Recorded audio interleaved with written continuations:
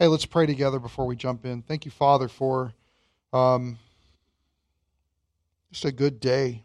And, Father, to rejoice from the news that the Sanders are making themselves available to do wonderful things for your glory. And I ask, Father, you give us clarity about this book as we try to catch up and get up to speed with it so that we can begin chapter 6 and move forward. So please bless this time, and would your Spirit please illuminate it to our understanding. We ask it in Jesus' name, amen. Okay, so last week we did kind of a recap pulling up to the whole beginning of Deuteronomy. We talked about suzerain vassal treaties and the structure that it's set up. We talked about the boundaries of land that were conquered in this situation, why this was an okay thing to do. And we also talked about the evidence that was mounted against the people of the land that warranted the judgment of God upon them. And before we step forward and go through and see some of these things from chapter 1, chapter 2, chapter 3, and probably 4 today is what we're going to grasp.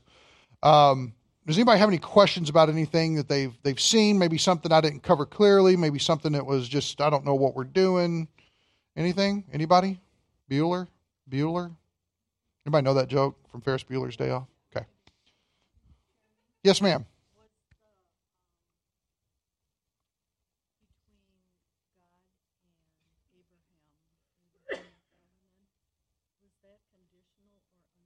Was the Abrahamic covenant conditional? No, it was unconditional. In fact, it is only the covenant that was made with Moses that is conditional. All of the other covenants are completely unconditional. And here's the reason why that's important, is because that doesn't just play in line with promises that were made to the Jewish people, to Israel. That's extremely important, and that's a huge part of it. But the other thing is that we can't understand the goal of end times prophecy if we don't understand the unconditional covenant that was made with Abraham at the beginning that leads to that point. Let me give you, for instance, what are the 3 things that were promised in the Abrahamic covenant? Land, seed, and worldwide blessing. So the seed, in particular, was that Abraham was going to have kids, that Isaac was going to have kids, that Jacob was going to have kids, and next thing you know, they got oodles and gobs of kids, right? As many as the sands on the shore. In fact, if you look at Deuteronomy chapter 1, look what it says in verse 10. Yahweh your Elohim has multiplied you, watch this, and behold, you are this day like the stars of heaven in number. Everybody see that? In fact, isn't that what he tells Abraham in Genesis 15? Go out and look up at the stars and count them if you are able. So will be your descendants. Now, this isn't a very popular view. In fact, I haven't heard anybody but myself that holds this. And when Moses is bringing this recollection in verse 10 of chapter 1, it is coming out of Egypt to Mount Sinai. They haven't wandered in the desert yet or anything like that. And that's probably what? The estimation is it's about 2 million or more people. I believe personally that Moses is telling us that that has been fulfilled. That the idea of them having seed has been fulfilled in the facet of as numerous as the stars of the sky. I don't see how we can't get around that from a plain reading of the text. Now we know the worldwide blessing, the blessing part, right? I will bless him who blesses you and I will curse him who curses you. What is considered the worldwide blessing? Jesus Christ, right? He didn't just die for the Jews. He tasted death for every man. He's the propitiation for all sins, not just saved people, but unsaved people. So the whole world is blessed, and that is with the scope of eternity, of course, in mind. But also, have you ever noticed that nations who have contact with Israel are blessed by God in doing so? Has anybody ever noticed that? Anybody, you guys probably, how many people are on Twitter in this room? There's 3 of us. That's great. I have a Twitter account and I follow Israel's Twitter feed, and they retweeted something that had to do with Israel's Air Force. Does everybody know that Israel has the most elite Air Force in the world? Everybody know about the Iron Dome? Okay, and how whenever missiles are being fired from the Palestinians into Israel, they are able to knock them out in the sky before they even do that. They are tactical geniuses. And whoever is attached to them ends up being incredibly blessed by God. And I make no apologies for saying this comment, okay? Our nation deserves to burn in hell for what it has done just simply with unborn children. From our abortion situation and that whole mess, that's murder. And we have it daily on our hands. With what's gone on with fatherlessness in our cities now, with the way that our school system has completely rejected the idea of a divine creator, and instead we're going to say stuff just happened out of chaos, and next thing you know we have order. I mean, who writes this garbage? I'll tell you who, it's Satan. But the one thing that keeps us from going down is our leaders' affiliation with Israel. I guarantee it. And the smartest thing that Trump has done as presidency, and I have nothing but respect for him in doing this, he made the bold stand to say Jerusalem is the capital city of Israel, and we are moving our embassy there. And here's the amazing thing, and notice this, and this is the way that America used to be back in the day. America used to be the ones who were trailblazers, setting the pace for society. Somehow society came up around us, and now we're playing catch up with everybody. But in this situation, have you noticed that a lot of nations have followed and setting up their embassy in the same place? Amen. That's an amazing, God-glorifying, redirect your focus about what is really true. It's a truth matter beyond anything else. I don't know if Trump and his administration see it like that, but above and beyond, it is a truth matter. And I don't want to say like it's a slap across the Palestinians' face, because I'm not a big fan of anybody dying without the Lord Jesus. I think that's important. But still, what we see is those strides being taken, us being connected to them. We are an extremely blessed nation. I don't know why we're still standing, except for that point, except for what the Bible tells us about how that's possible. Those who bless you, we will bless them. It's real plain. It's real simple. But the last one is the what? Seed, blessing, land. And Israel has never occupied the land that's been promised to it. Never. And so since that is the case, that is everything that we're waiting on with the return of Jesus Christ. Because what do you have over in the Middle East and all those areas? Mitch, do we have a map of the Middle East section? Kind of looking into Iraq, and I know I'm putting you on the spot here. Are you mumbling something mean under your breath? The beard is catching many crass words. There you go. What is this over here? Of course, we know the Persian Gulf. What is this? We know our geography. Iraq. Just north of that, Iran, right? Dangerous. North of that is Russia, right? Getting into some craziness. Down over here, still the same place, is called Egypt, right? Now, think about how incredible this is. In Genesis 17, 19, let's turn there, because I want you guys to see it. Mark it. It's such an important part of your Bible. You're like, which is it? Genesis 19 or 17? Hold on, I'll tell you. Genesis 19. No, it's not. Genesis 15. It's been a day.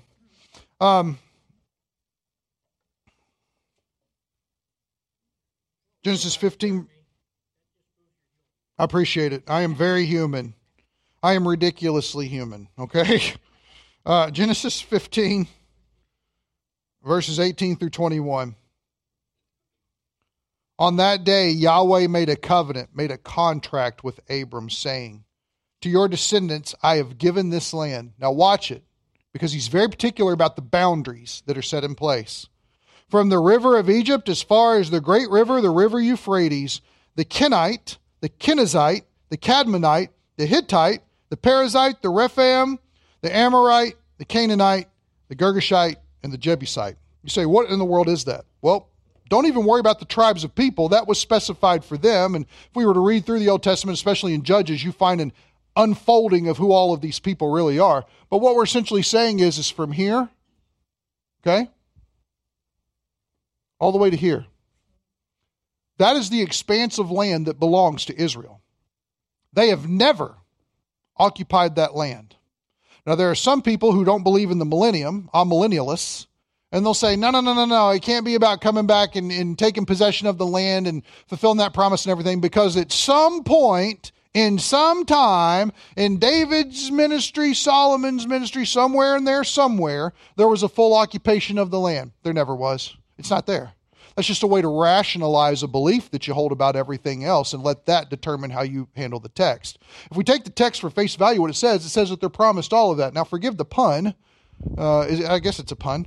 But all that Israel has is a little bacon strip right here. Just right here. That's it. And it's funny because they don't eat pork, right? Okay. Make sure. But notice what you have around them. Muslims.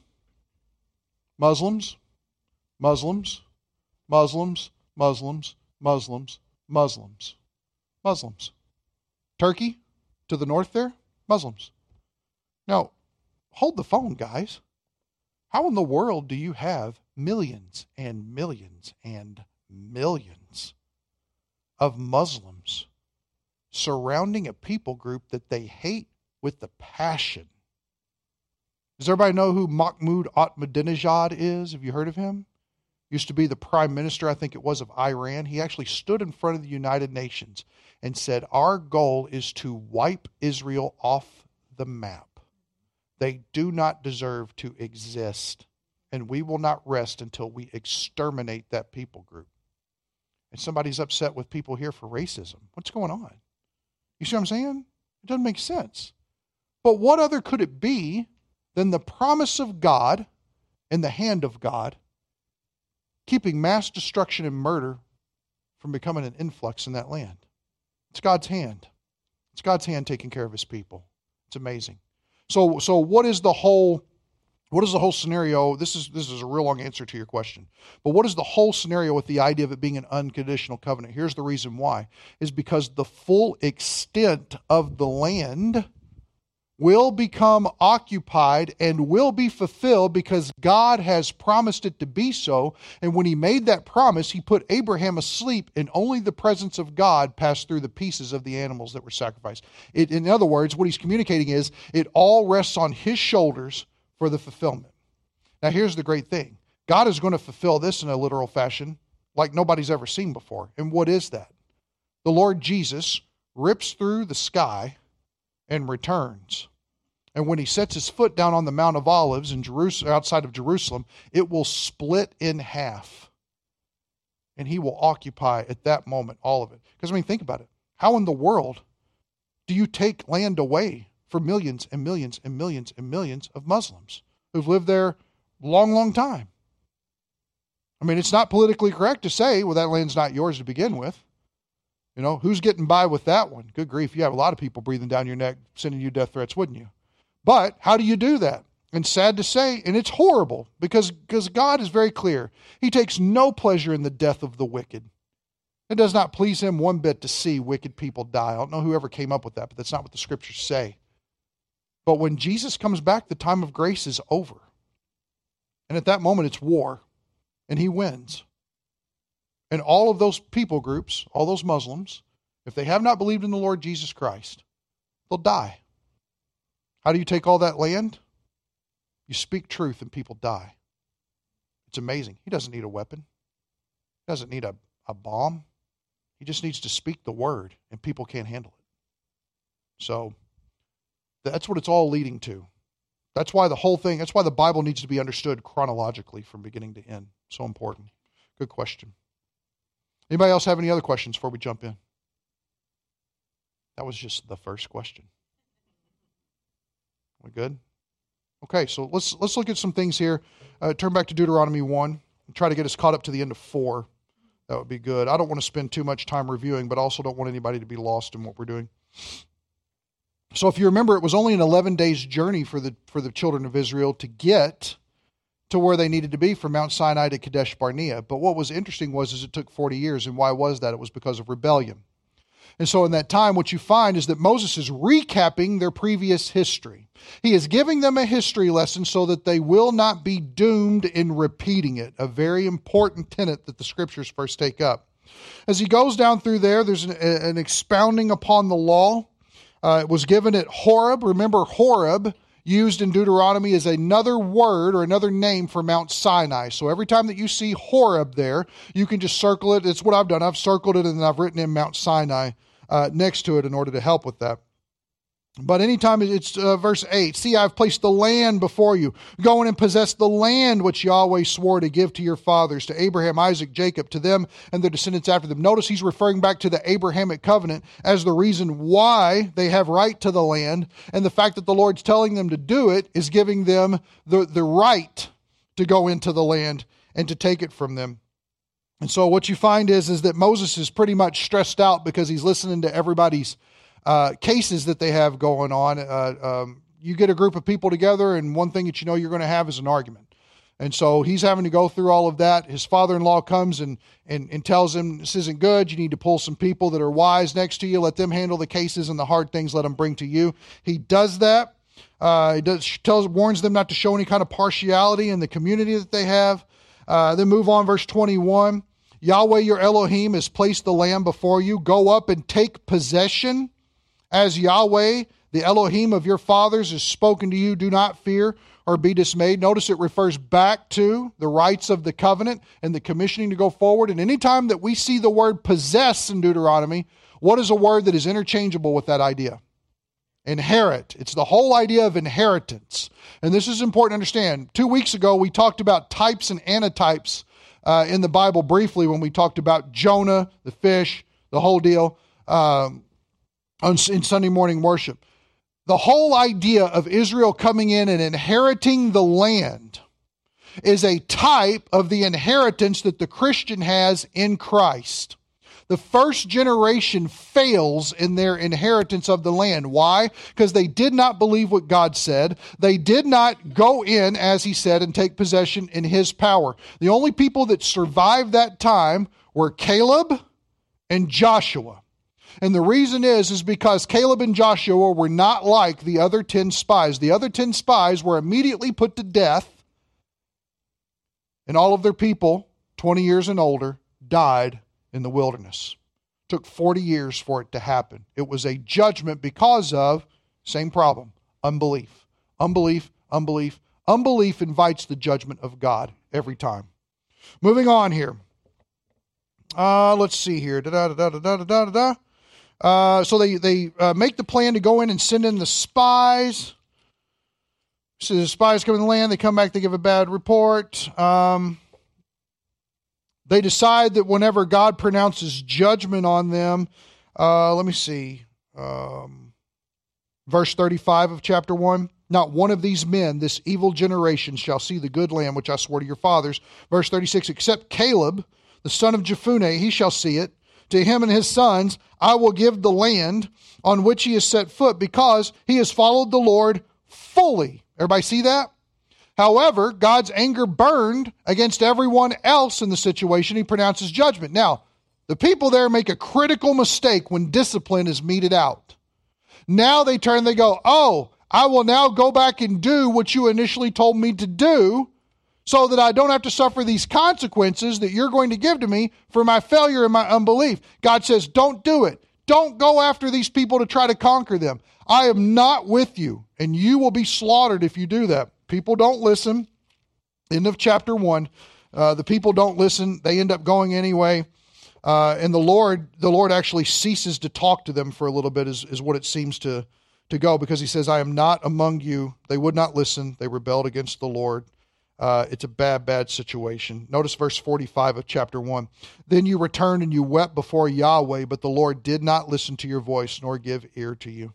And you were in Kadesh for many days. There's the problem. Now they're to wander.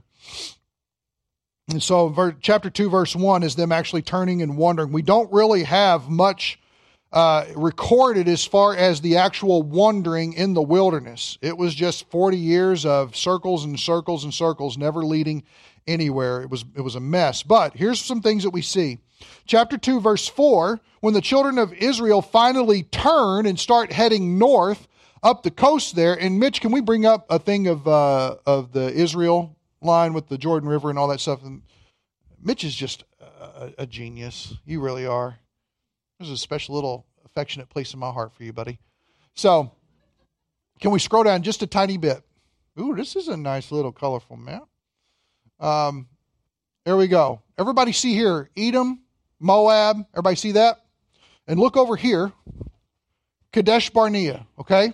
So we get the idea here of the desert that's going on. Of course, Mount Horeb is located way south of that.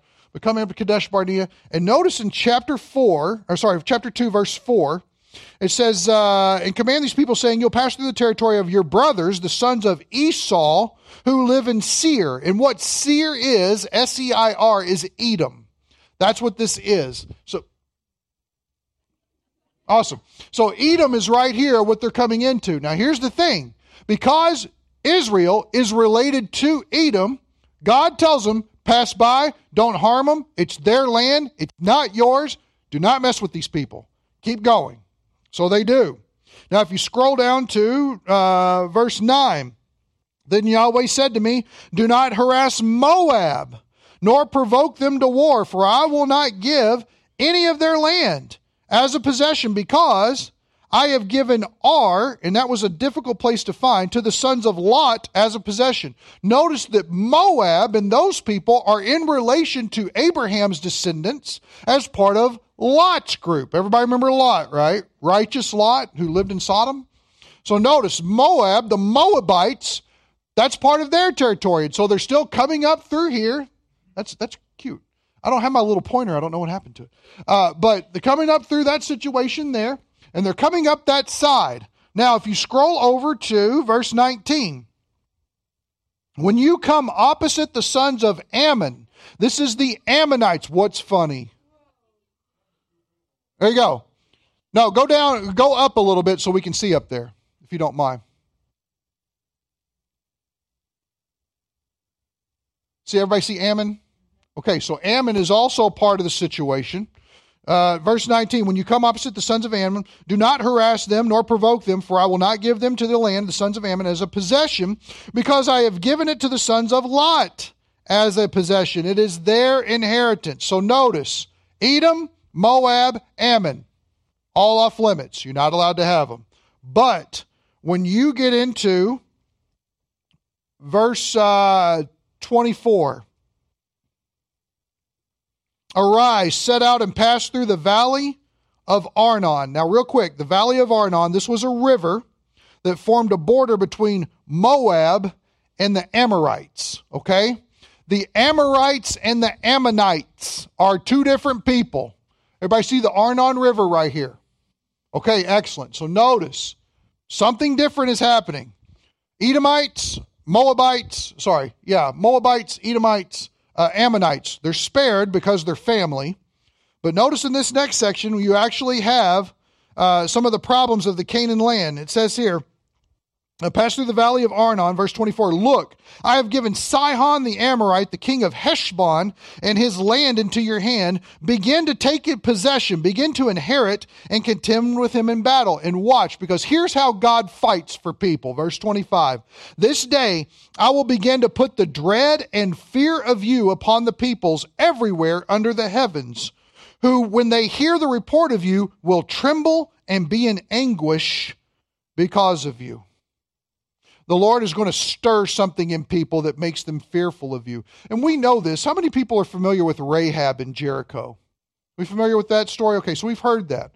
And if you remember, she makes a very interesting comment. We have heard of what your God did in Egypt. We have to remember, that's not just a Sunday school lesson, flyby, kind of flitty little thing. It had been 40 years, okay? Is anybody still terrified of something that happened 40 years ago? You see what I'm saying? Are we worried about the Carter administration coming back? We're not. That's 40 years ago. But you see what I'm saying? That almost seems irrational unless you are dealing with an eternal God. Everybody see why that's important? We know about your God. Egypt was the greatest superpower that ever was in the world. And he just went like a pancake and flipped that entire nation. Unbelievable. So notice, at this time, there's to go in. God's going to fill them with dread. So verse 26, this is important. So I sent messengers from the wilderness of Kedemoth to Sihon, king of Heshbon. Notice the geography is very specific in this book. And notice what it says, with words of peace. Notice that. Notice they didn't all come in like Rambo with AK-47s and just ready to shred everybody with bullets. That's not how it went down. They came in, they said, the first thing we're going to do is we're going to seek peace with these people. That's the way to handle this situation. Saying, here's what they said.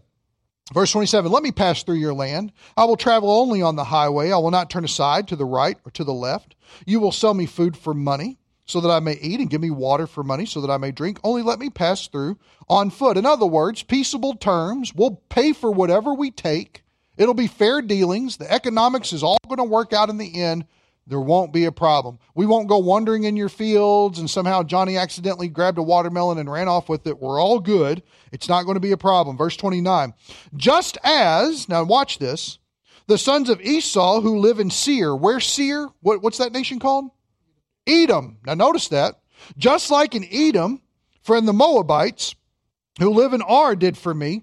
Notice that. We passed through their countries down at the bottom there. We had no problem with those people. So we have recent evidence that we are people of our word who will not harm you if you will just simply let us go through.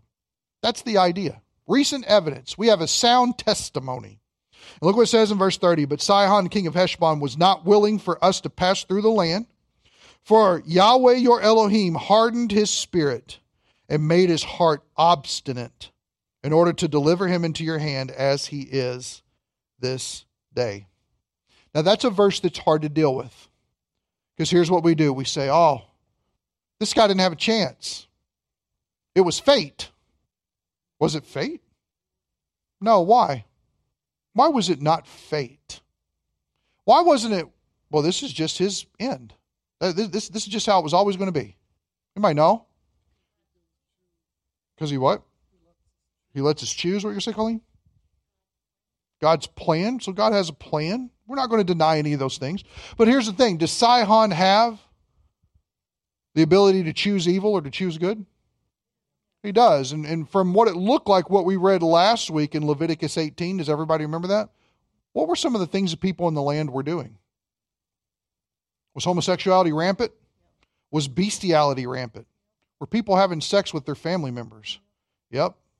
Were they bowing down to pagan idols? Yep. And what was it? Child sacrifices. This is everything that nation did. In fact, they had so defiled the nation with their evil that it's interesting how the wording is used. The land was vomiting them out. The land had had enough. The land said, forget it. And so Israel is God's disciplinary tool to come in and remove the people and judge them for their sin, because God can do that. It's not that they were all these innocent people. We just live in a peaceful community here and we share our bread with everybody. It's not how it was. These were evil people and their time had come. We would look at it this way. What does it say? The iniquity of the nations is full. Have you ever seen a verse like that? And the iniquity of this nation was full. Well, it almost seems like, this is kind of strange to think about, but it almost seems like every nation has a cup. And as we do more and more evil, those cups get full. And when it comes time for the cup to spill over, God comes in and destroys the cup. It's very odd. It's very interesting, but it gives us glimpses into how he works. So moving on here. So Sihon was delivered into their hand. They took possession. I think it's important to see chapter 2, verse 34. So we captured all his cities, plural. This wasn't just capturing one city. This was all of his cities. And when they built cities back then, they weren't a joke. They were 25-foot high walls. They were 20-foot deep walls. All right? So even if you got to the top, somebody could still pick you off for 20 feet. And you couldn't make it inside the city to actually start killing people and taking over. Nope, the Lord delivered the whole thing, and not just one city, but many cities into their hands. And they destroyed everything. This is the term in Hebrew that's known as haram. It is unequivocal destruction of all things that go on. And so moving into chapter 3, we also see the same thing happens to Og, king of Bashan. Now, Og, king of Bashan, actually owned more of the northern territory. Mitch, can we go back to the map, and if you could get it up to where the Sea of Galilee is? You actually find out that this stretch of land was somewhere around 140 to 160 miles of land that they conquered at this time. Do we have it? Are we good? Oh, no, the one of Israel. But it needs to go up towards the Sea of Galilee. Yeah, right here. Everybody see East Manasseh? Everybody see that right there, that peach-colored deal? Okay, so pretty much right here would be more of the Sihon, king of Heshbon stuff. But then when you got into this river right there, you move forward all the way up to that tip at the very beginning, and notice how it juts out as well. Og, king of Bashan, had control of all of that stuff. And so when they march in, they bypass the Ammonites and they keep going up north and they take over that entire stretch of land on the east side of the Jordan River. And that's where you find in the middle of chapter 3.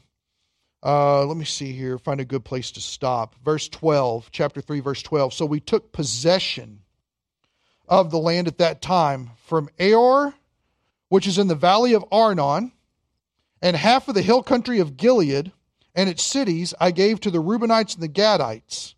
The rest of Gilead and all of Bashan, that's the north part, the kingdom of Og, I gave to the half-tribe of Manasseh, which we see there, East Manasseh, and all the region of Argob concerning all Bashan, it is called the land of Rephaim. Now, does anybody remember what was interesting about the Rephaim?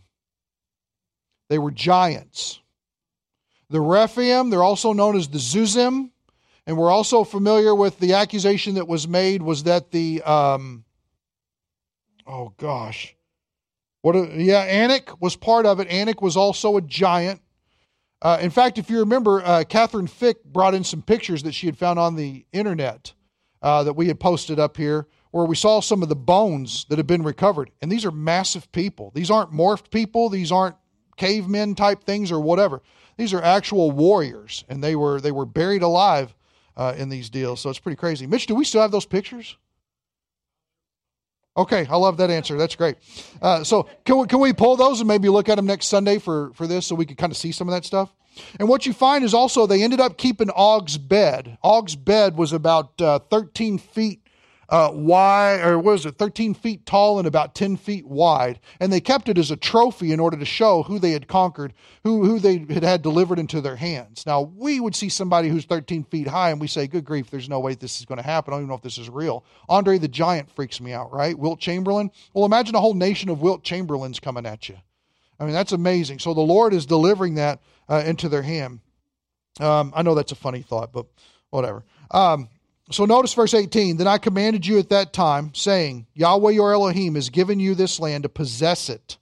All you valiant men shall cross over armed before your brothers, the sons of Israel, but your wives and your little ones and your livestock, and I know that you have much livestock, shall remain in your cities, which I have given you, until Yahweh gives rest to your fellow countrymen as to you, and they also possess the land, which Yahweh your Elohim will give them beyond the Jordan. Notice they haven't crossed the Jordan yet. Then you may return every man to his possession, which I have given to you. We'll stop there. But notice, God gives a motivation for those who are going to be in the section of Manasseh or Gilead, for instance, to keep going with their brothers and to keep fighting so that they can receive their inheritance as well.